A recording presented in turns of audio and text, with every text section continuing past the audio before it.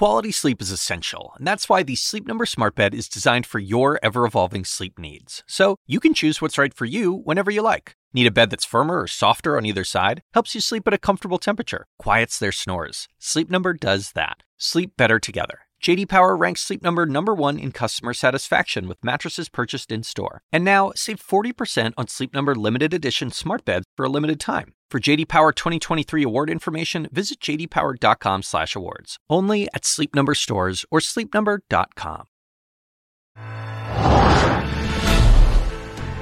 A tale of two courtrooms, okay, maybe three, and what it all means in the race for the White House. Tonight on Laura Coates Live.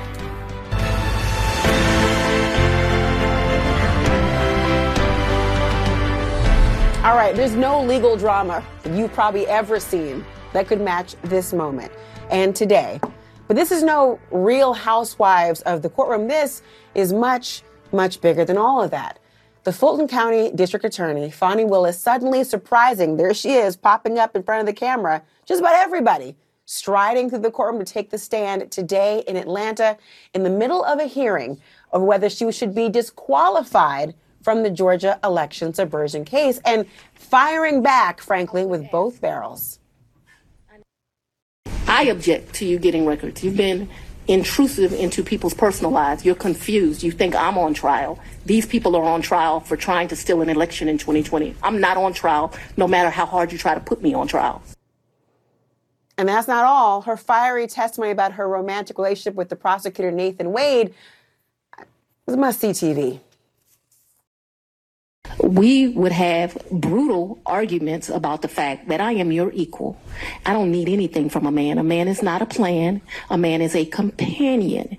And so there was tension always in our relationship, which is why I would give him his money back. I don't need anybody to foot my bills. The only man who's ever foot my bills completely is my daddy. Now, as riveting as her testimony, and it was riveting as it was, I don't want to lose track about why they were in that courtroom and what this is all about. I mean, the sprawling Georgia election subversion case over unprecedented alleged efforts by the then president of the United States to overturn the 2020 election in Georgia. And now Trump and his co-defendants, the remaining ones who have not pled guilty, are trying to remove the DA and also get the entire case possibly dismissed. It's going to continue. Tune in tomorrow at 9 a.m. for part 2. And of course, that brings us to the other big case today, the so-called other white meat, Donald Trump and the adult film star. A judge throwing out his attempt to dismiss the New York hush money case, and they have set a trial date. And it's next month. And it's March 25th. And that is the trial date, by which time the former president could already be the presumptive GOP nominee. And by the way, only in Trump world could a case that might cost him $370 million be an afterthought. But here we are, America. Case number 3. Donald Trump might just find out tomorrow how much a judge will order him, and by the way, his business, to pay for what? Fraudulently inflating his financial statements. That's the Letitia James case, the AG in New York, and she is asking for a whopping $370 million. But let's just start where we began, with Fulton Willis taking the stand. Joining me now, Renato Mariotti, a former federal prosecutor and host of the It's Complicated podcast. James Schultz, a former Trump White House lawyer, and Patrice Sultan, an attorney and professor at George Washington Law School. I'm glad to have all of you here today. First of all, raise your hand if you were surprised to see Fulton Willis suddenly appear in your screen to testify. Here's my hand going up. I probably can't see all of yours, but I know they're all there. Jim Schultz, you too, and Patrice, yeah, I see it. It's all happening. No one can deny it. All right. Renato, there you go. Thank you, Patrice. Renato, I'll begin with you because you were the first to raise your hand. It was a dramatic day today in Georgia. And the big question here, of course, is, and the question why they were actually there was not about the salacious details, but whether she financially benefited from this relationship. Did they make that connection for you? Not at all. And that's the thing. This was, I'm sure, very cathartic for the defendants. Look, a lot of defendants would love to have their lawyer cross-examine the prosecutor. It rarely happens. But there's a lot of smoke and not much fire here. A lot of salacious detail. But ultimately, the question here is whether there's a conflict of interest. And I don't think they proved that here. I mean, there was, something to the fact that there was a lot of payment in cash, right? So, that there were some questions early on. Okay, why is she saying that she paid him back in cash in an era where most people are using Venmo or Zelle or something like that?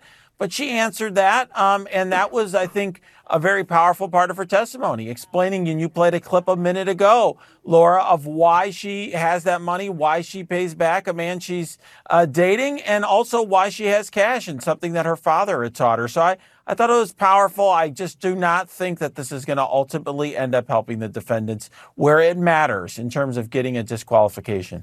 I mean, Patrice, on that point, the way that you get a disqualification, you've got to show a conflict of interest. But it has to actually go to the defendant's ability to get a fair trial. That's the connection, as well as the financial payment and reimbursement, and of course the benefit in that through line. But a lot of the testimony today of Nathan Wade centered on these cash reimbursements that Willis made for things like vacations, related expenses. By the way, he is explaining why there was no record of these payments. I did not deposit the cash in my account. You don't have a single solitary deposit slip to corroborate or support any of your allegations that you were paid by Mrs. Willis in cash, do you? No, sir. Not a single solitary one. Not a one. I wondered, first of all, Patrice, how you viewed his demeanor, his body language. It could probably read both ways, maybe to a jury. But was he persuasive in that moment? I didn't hear anything today that sounded like recusal was required or that sounded like the defendants in this case were prejudiced. But I did hear from both witnesses some bad choices being made. And I think we should want our prosecutors to be beyond reproach. And instead of focusing on the case at hand, the court is now dealing with this sideshow. And this is especially troubling at a moment in time and in a case where the integrity of our institutions is being challenged. And so there is a question about whether what happened here was legal or lawful, but I think there's also a question about whether it was wise, whether it was avoidable. And today's hearing did not make me proud of our legal profession in that regard. Oh, I think unwise and avoidable are the ways you could characterize this entirety of all that we are seeing today. And yet, does it go to disqualification? I mean, James, I got to tell you, I have been a prosecutor. Patrice, Renato, James, we all have in terms of being in trial attorneys.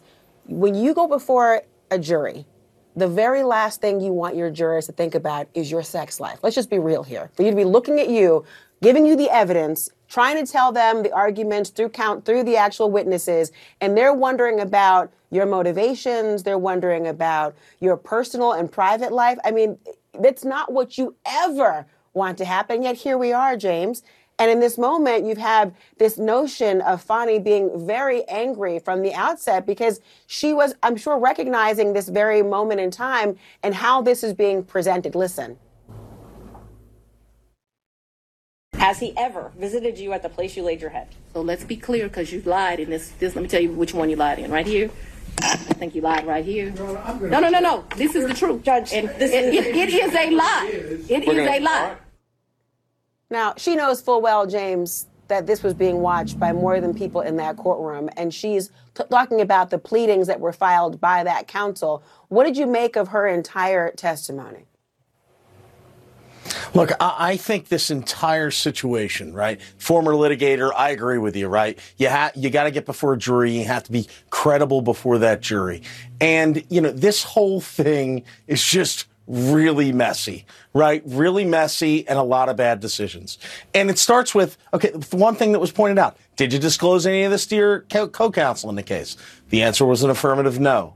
Did she have an opportunity at one point in time once they had this romantic relationship and it was acknowledged? There was one witness said it began earlier. Mm-hmm. She says it began later. But once it began, she had an opportunity to say, look, it's time for him to go. right? It's time for him to not be on this case anymore. It's not like he was a hotshot prosecutor that had tried a bunch of cases and brought a lot to the case to begin with. So that, why is he there? All those questions need to be raised. But then you have this whole issue of the cash, right? And I don't think she did a very good job explaining that. I think she went on tangents at times, and when she went on tangents, she didn't help herself. She talked about taking out a bunch of money during her campaign and used that money kept that money as cash, and that's why she had so much cash. She spent a lot of time explaining why she had the cash. I kind of disagree with Renato on that. I think she went on and on about it way too long. I want to play for a second. Even when questions weren't asked. Hold on, James. I want to play for you what she said, and then I want to get your action, because I don't know that everyone listening today understood why there was such a focus on the cash. Listen to what she said. When we were growing up, my daddy had 3 safes in the house. So my father's bought me a lockbox, and I always keep cash in the house. For many, many years, I have kept money in my house. That money in my worst days has probably only been $500 or $1,000. At my best days, I probably had $15,000 in my house at cash. At all times, there's going to be cash in my house or wherever I'm laying my head. So, James, on that point, because she's talking about the background that you were alluding to, but why is there an emphasis from the council bringing this disqualification action against her? Why do you think they're so focused on the amount of cash or the presence of cash here?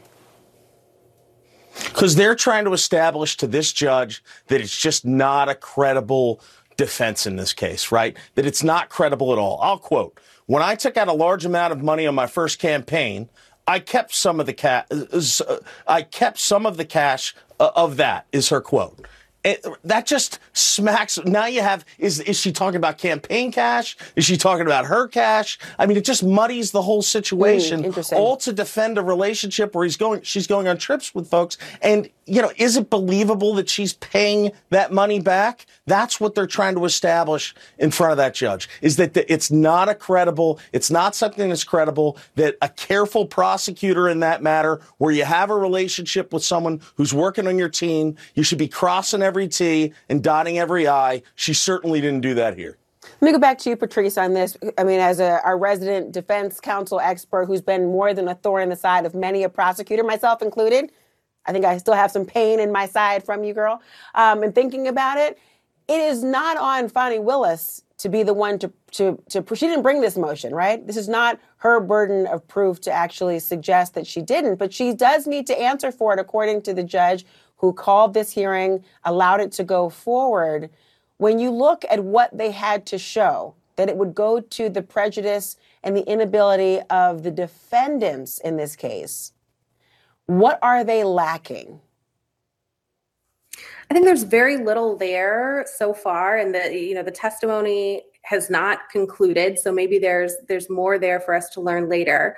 But so far, there really wasn't anything that showed a prejudice to the defendants based on the testimony that was elicited about the nature of the relationship and the funds that they spent together as a couple on one another. But to your point earlier, it's the credibility of this person matters when they are going to be in front of a jury trying this case later.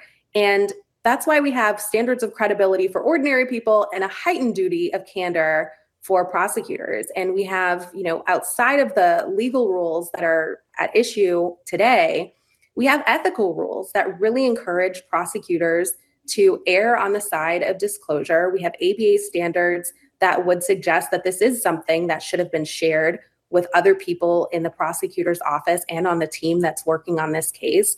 And there really hasn't been any reason that was done. And we'd hate for the jury to be distracted by that when they're supposed to be deciding something else. Well, on that point, Renato, they have both said it was private, not a secret, trying to draw that particular distinction today to suggest that they were just private people who, whether her notoriety within Georgia caused them to be all the more reclusive in their expression or not, while they in fact were in a relationship. The judge, though, let's talk about this judge, because the judge was pretty frustrated at points today with not only defense counsel, but also with Fani Willis. Listen. We have to listen to the questions as asked. And if this happens again and again, I'm going to have no choice but to strike your testimony. Let her finish her answer. We're not going to talk over each other. She's answered that question. Let's keep going. So we've covered this. Let's move on. You still haven't answered the question, Ms. Willis. I'm sorry, what was the question, Your Honor? All right, well, I don't think we should discuss further. Mr. Sadow, next question. Trying to, Your Honor. All right, Mr. McDougald, you can sit down now. I don't believe she answered that question, Your Honor. She answered as to specific individual gifts. And you're not listening to my answer either, so we're done. I mean, Renato, personally, I don't think that he was even leaning to force her to testify before she walked into the courtroom. But is anyone helped by this judge's reactions? Obviously, they are poking a bit of a bear here. You know, I actually think the judge did a great job today. Held both sides to a high standard, took them to task, made sure to try to force both sides to ask good questions, to listen to his rulings, and to, ultimately not retread, ground that had already been treaded earlier in the hearing. So I thought he did a very good job. Ultimately, Laura, he's creating a great record here. I mean, candidly, we all agree, everyone in this panel agrees that maybe Fani Willis and Mr. Wade didn't make the best choice here. But ultimately, the legal standard, as we've all discussed, is very high, and they're not really that close to it.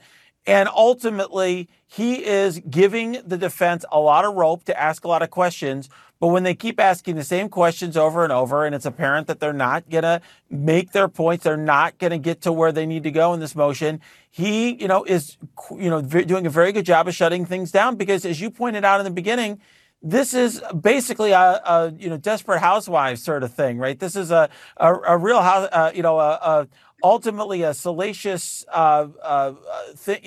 salacious hearing that's going to potentially influence potential jurors. So once we get past the useful point of this, it's his job to shut this down so that ultimately we don't have further taint that's on a jury pool. Okay, first of all, I'm going to need you to know Desperate Housewives and then The Real Housewives, Renato. One was starring Eva Longoria. The other one is, because we're in Georgia, Nene Leakes, okay? I said what I said. Thank you so much. Everyone, please stick around. We have more to talk about and all these things. Coming up, the man who says Fani Willis woke up ready to testify and meet it head on. The bishop who prayed with her this morning is next. I've been very anxious to have this conversation with you today, so I ran to the courtroom. This podcast is supported by Sleep Number. Quality sleep is essential. That's why the Sleep Number Smart Bed is designed for your ever-evolving sleep needs, so you can choose what's right for each of you whenever you like. Need a bed that's firmer or softer on either side? Helps you sleep at a comfortable temperature. Quiets their snores? Sleep Number does that. Only Sleep Number Smart Beds let you each choose your ideal comfort and support, your Sleep Number setting. Sleep Number Smart Beds learn how you sleep and provide personalized insights to help you sleep better. All Sleep Number Smart Beds feature cooling, pressure-relieving comfort layers for soothing sleep throughout the night. Temperature-balancing bedding is designed to move heat and moisture away when you're hot. When you're cool, they hold their energy to help warm you. Sleep better together. J.D. Power ranks Sleep Number #1 in customer satisfaction with mattresses purchased in-store. And now, save 40% on Sleep Number limited edition smart beds for a limited time. For J.D. Power 2023 award information, visit jdpower.com/awards. Only at Sleep Number stores or sleepnumber.com. I'm Dr. Sanjay Gupta, CNN's chief medical correspondent. This week on Chasing Life, lately we have been paying attention to a very different virus, bird flu, which is caused by the H5N1 virus. If you start to hear that it's circulating in pigs, that would be a concern. That means I would go from sleeping with one eye open to 1.5 eyes open. Yeah, that would make me very concerned. Listen to Chasing Life, wherever you get your podcasts. It was the moment that stopped everyone in their tracks. Okay, so the position of the district attorney at this point is that she's no longer contesting the subpoena. Ms. Mershon has called her as the next witness. The camera wasn't even ready for her when she appeared. I'm saying it was almost like out of focus for a second because they didn't expect her to be right there. And a defiant and fiery Fulton County District Attorney Fani Willis took to the witness stand, hitting back at misconduct claims that could threaten the very future of the election subversion case in Georgia and her oversight of it. It's ridiculous to me that you lied on Monday, and yet here we still are. The lie, that's one of your lies. You've been intrusive into people's personal lives. You're confused. I'm not on trial, no matter how hard you try to put me on trial. No. This is the truth. Judge, and it is a lie. It is a lie. We're going to answer it since you said it. Don't be cute with me and then think that you're not going to get an answer. I'm not sure they were ready for her. I want to bring in the person who met with DA Willis before court began today, AME Bishop Reginald T. Jackson. Bishop, thank you so much for being with me this evening. You say that the DA Willis, she woke up ready to testify today. What was going through her mind, her demeanor this morning? What did she tell you? Well, I think for more than a month, she's endured this. And I think this morning when she came to the courthouse, she was ready for whatever happened. And I think she demonstrated at the court when she came in that she was more than ready. She was eagerly waiting this opportunity to respond to all that's been said. I mean, Bishop, I have to tell you, I was surprised that she took to the stand because there had been opposition to her doing so. And then she appeared saying, I'm ready to go. And yet, Bishop, she's got a lot on the line. Disqualification potentially pending. Does it concern you that today's testimony in its entirety, between Nathan Wade to herself to a former friend, are there concerns about its implications on her credibility and standing in the community? Well, what we've seen over the last month is really an effort to destroy her reputation. And in fact, it's important for the people to understand that this is really about distraction and delay. Distracting from what the indictment is all about and trying to delay this until after the November election. If you listen today, there is very little substantive that they have brought against the district attorney. And this is just all about trying to see what we can do to put this trial off and to get her out from giving leadership to it. I mean, the intention certainly was to put a very big spotlight and microscope on her. And you met with her this morning. She'll be back on the stand tomorrow. It'll begin again in the morning. Have you, I'm curious, spoken to her since she testified? And do you have any advice for her going forward for tomorrow?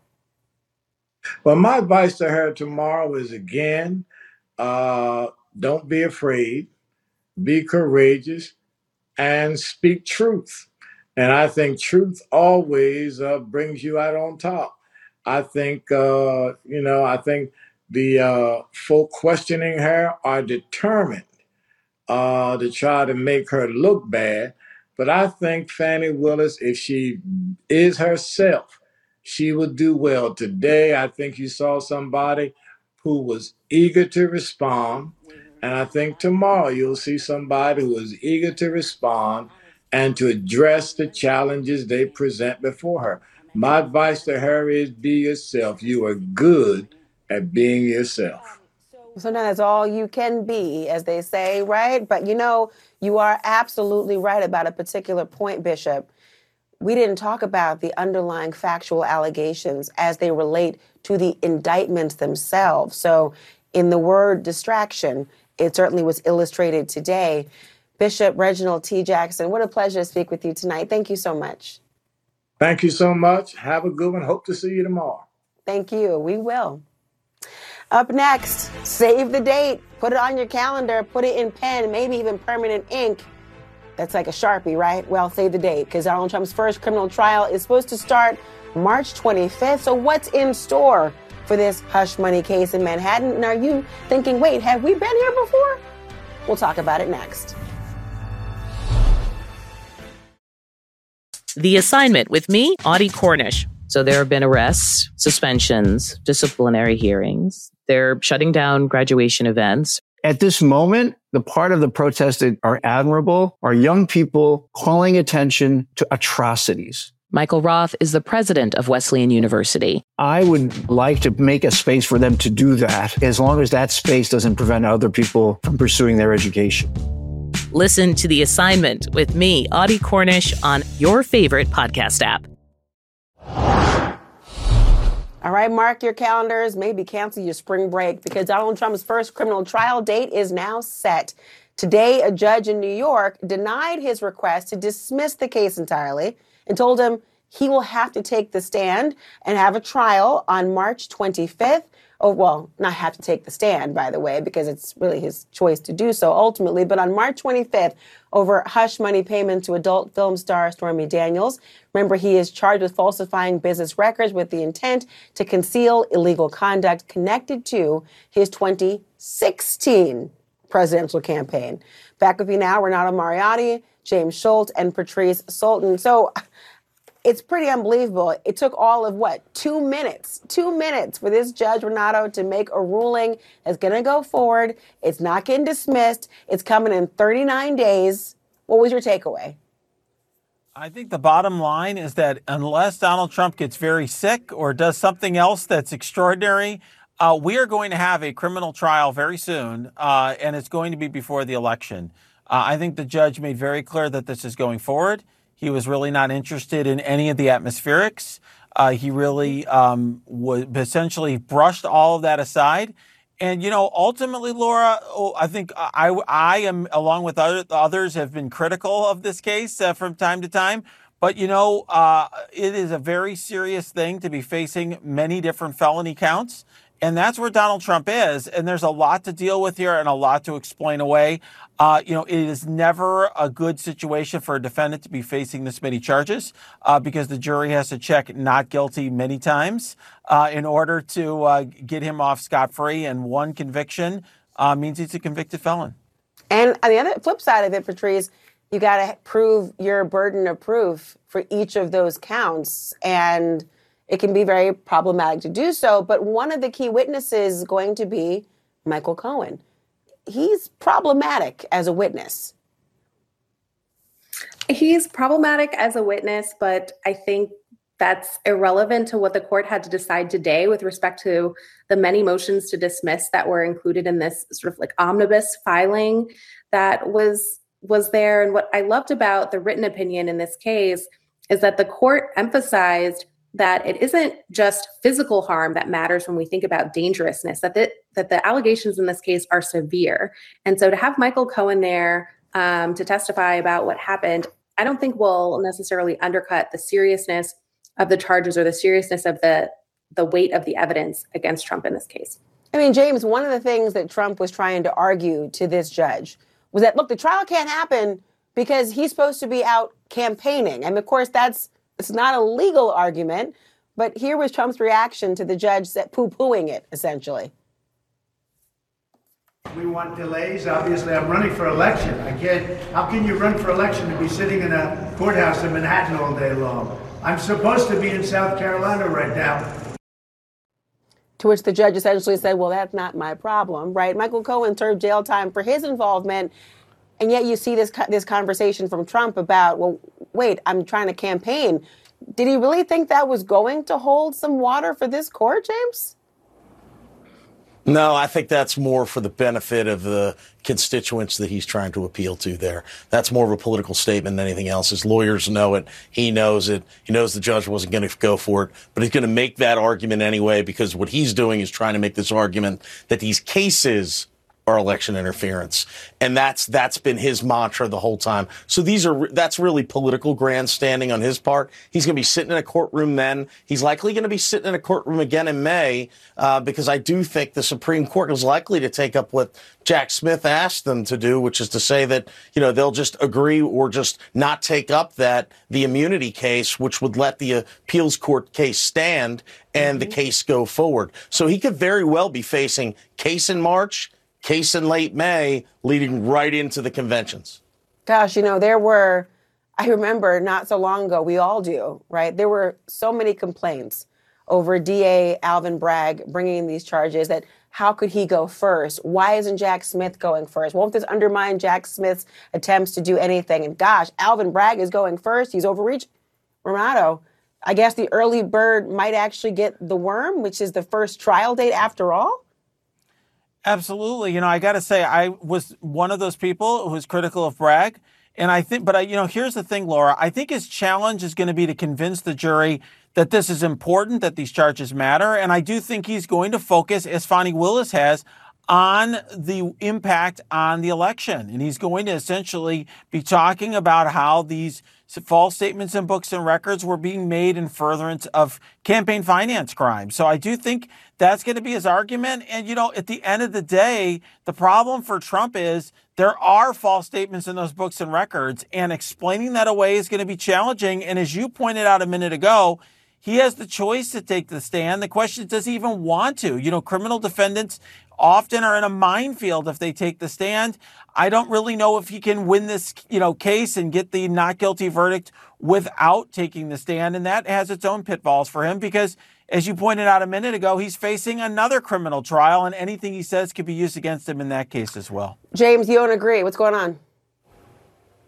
So, no, I don't think he does take the stand in this case. And I somewhat disagree as it relates to Michael Cohen. He is going to be front and center, and they're going to attack Michael Cohen all day, every day, as someone who's just angry that he wasn't given a position in the White House, angry that the president turned on him, and using all of that information against him, to make him out to be a biased witness. So I'm not sure in the eyes of a jury that Trump needs to go and testify in this case. And we all know, he's not going to be controllable on the stand. If you're his lawyer, I'd be hard pressed to say, yes, Donald, go testify. Well, Patrice, James, Renato, I wish you the comfort of not being his lawyer in this case tonight. Thank you all so much. I appreciate it. Now the question, could justice delayed be a case of justice completely denied? That's what special counsel Jack Smith is hoping to avoid. On Sundays, The Whole Story with Anderson Cooper, I'll take an in-depth look at former President Donald Trump's federal election subversion trial, and we'll break down the stakes of pushing the case past the 2024 election. There has been a sprint by the prosecution to have this trial heard as soon as possible. I think Jack Smith probably believes that the American public deserves an answer before they go to the ballots and decide who they're voting for. And while there is an argument for the public to know the verdict before they cast a ballot, there is also the issue of what happens if the trial is delayed and Trump is reelected. The president can simply command the Department of Justice, close down this case, and I don't need to give you a reason. So if a trial is going on and Donald Trump is inaugurated, the Department of Justice could simply dismiss the case, even in the middle of trial. Not only could they would be ordered to. The plug is pulled, all power goes down, it's over. Don't miss that all-new episode of The Whole Story, The United States versus Donald J. Trump, Sunday at 8 p.m., only on CNN. Up next, Republicans have long been touting uncorroborated claims from a former FBI informant as part of their impeachment inquiry into President Biden. Well, now that informant is charged with lying about those very same claims, no less.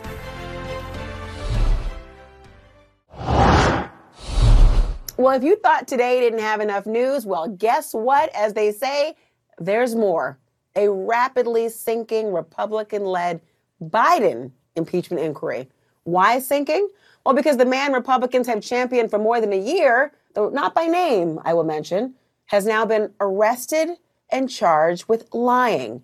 Now, the indictment says Alexander Smirnov, a former FBI informant, made up now discredited stories about, guess who?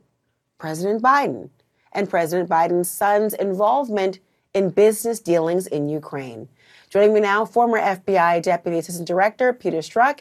He is the author of Compromised, Counterintelligence and the Threat of Donald J. Trump. Peter, good to see you. It's been a long time. And I got to tell you, when I saw this news today, among all the other news coming out, I thought, look, you're a former federal agent. You also know what it's like to be at the center of controversy and, frankly, conspiracy as well. What was your reaction to these charges tonight? Well, Laura, unfortunately, it was not surprise, sadly. I mean, look, they lay out the Department of Justice over 37 pages, charging 2 counts. An FBI source, apparently as early as 2010, working for the FBI, and then in 2014, at least as early as that, engaging in otherwise illegal activity to build criminal cases. So this is a source that has been on the FBI's books for over a decade, who the charging document lays out lied about information he provided, allegedly about the Bidens and various Ukrainian figures. Burisma, folks may remember that from 4 more years ago. But the funny thing is, one, it's a concern for the FBI because you want to understand if this source went bad, if the source was lying to you, when that began. Did it begin just recently, or is there a pattern of bad conduct that you need to understand whether or not there's more there? But to the broader point, this was one of the highlights between James Comer and Kevin McCarthy and Chuck Grassley and Ron Johnson. This was one of the sources that was trumpeted as going to bring down the Biden crime family. And the sad part, Laura, is he's not the first. Just over 6 months ago, there's an individual, another one of their star witnesses, Gal Luft, who was indicted for acting as an unregistered agent of the government of China and sanctions busting against Iran. So this is truly a charade on the congressional side. It's sad to see it. It's sad to see the involvement of people who are working with foreign powers who don't have American interests at heart. Well, it begs the question, and obviously it's got to be a concern. When you're talking about informants, their credibility is probably always being questioned. Trust but verify, perhaps, although I'm not sure the intelligence community has the luxury to do that with every single scenario. I mean, in this case, this was an FBI informant, right? Should the FBI have done more vetting?